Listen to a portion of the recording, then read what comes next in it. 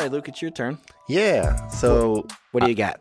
I have a game also. This is a game called Rush Royale.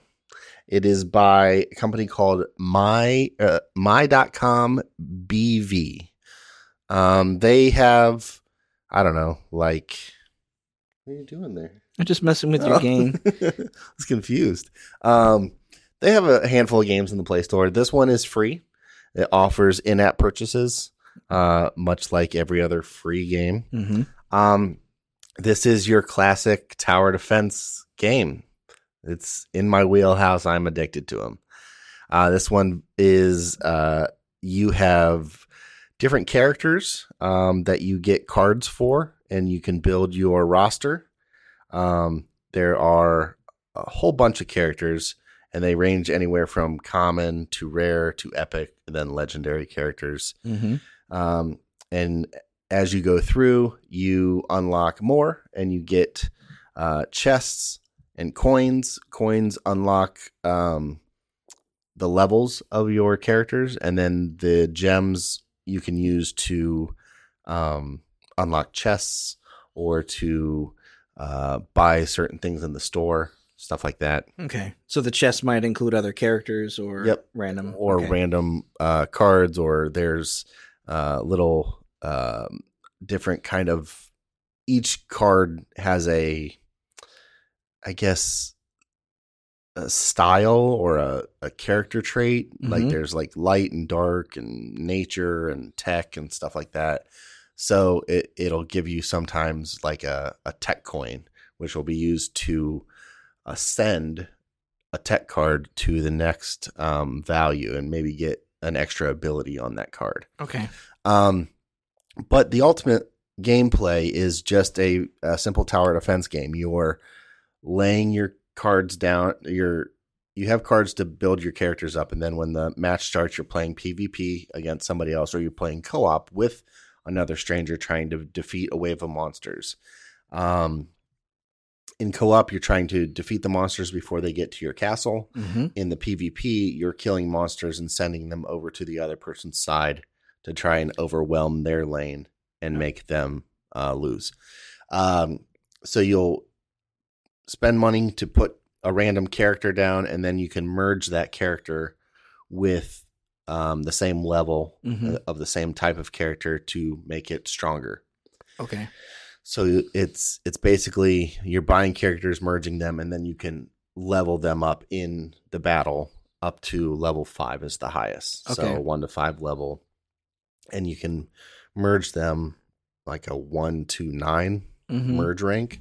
And there's all kinds of, there's fast attack ones. There's ones that do chain damage. There's ones that do splash damage. There's ones that do like a dot effect where they'll damage enemies over time or trap the enemy or slow them down. All kinds of different characters. Nothing really that we haven't seen before. Sure. The main difference with this app that I've discovered, one, it looks gorgeous. The style, the animation, it's all very well done. And it seems like it's a fairly active player base.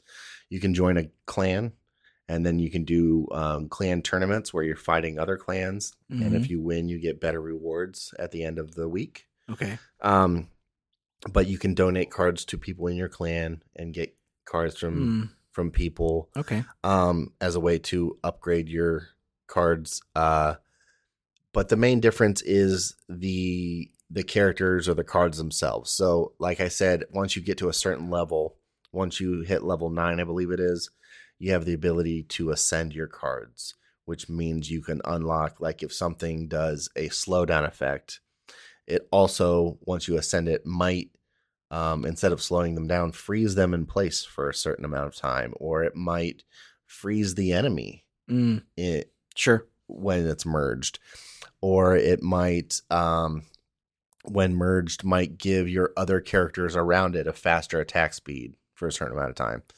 It just makes those cards just slightly better, and you can still upgrade their levels without ascending them if you want, and you can still upgrade their power and everything. You just unlock extra abilities if you ascend, but those take those extra tokens or crystals to do.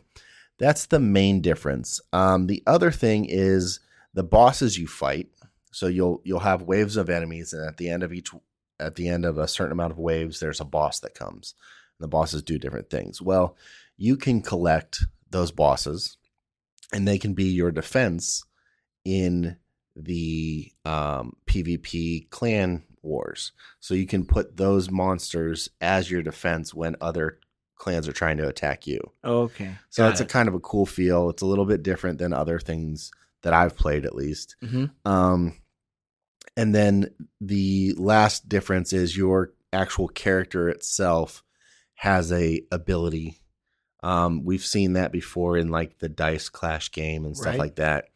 But this one, you get an ability, but then you also have items that your character can equip. So if you equip a sword, you might have a better attack modifier. If you equip a spear, you might have a better crit chance. You equip a bow, you have faster attack for your characters. Sure. Or you can wear like an amulet that gives you one spot on your grid, which is the standard 4x4 grid. It might give you one square whenever a character's there. They have a higher attack value. So there's some random things that you can get to. There's a lot of variety in building your deck and building your team, that it feels like there's a little bit more to do than your average tower defense game. Okay.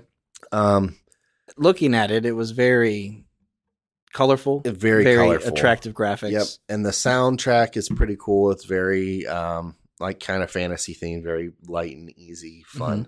The sound effects are pretty good as far as like the monsters or the slashing of swords or shooting of like electricity and stuff like that. Sounds pretty good.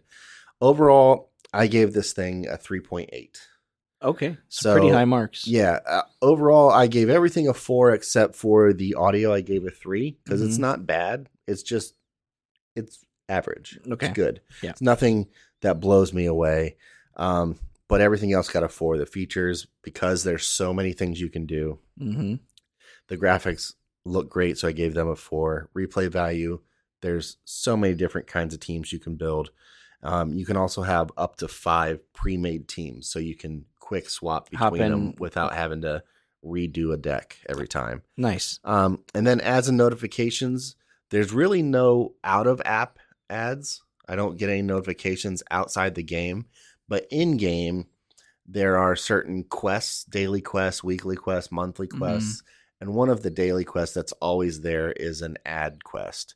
And if you watch 10 ads, then you get an ad chest, which is more coins and cards and loot and stuff like that. 10 ads. Okay. So it's over the course of, 24 hours, you can watch 10 ads.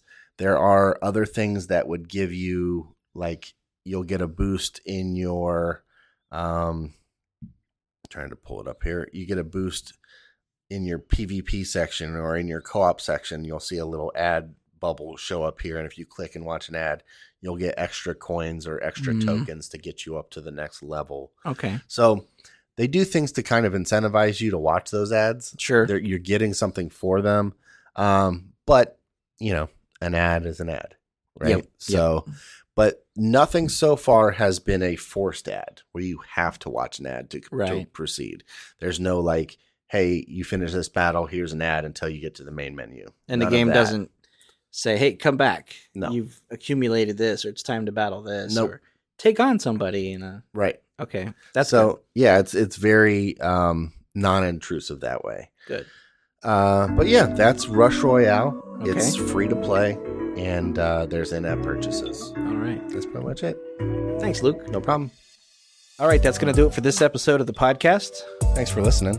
We appreciate it. If you guys have any questions, feedback, concerns, comments, anything, shoot us an email at podcast@androidguys.com. We'd love to hear from you one way or the other.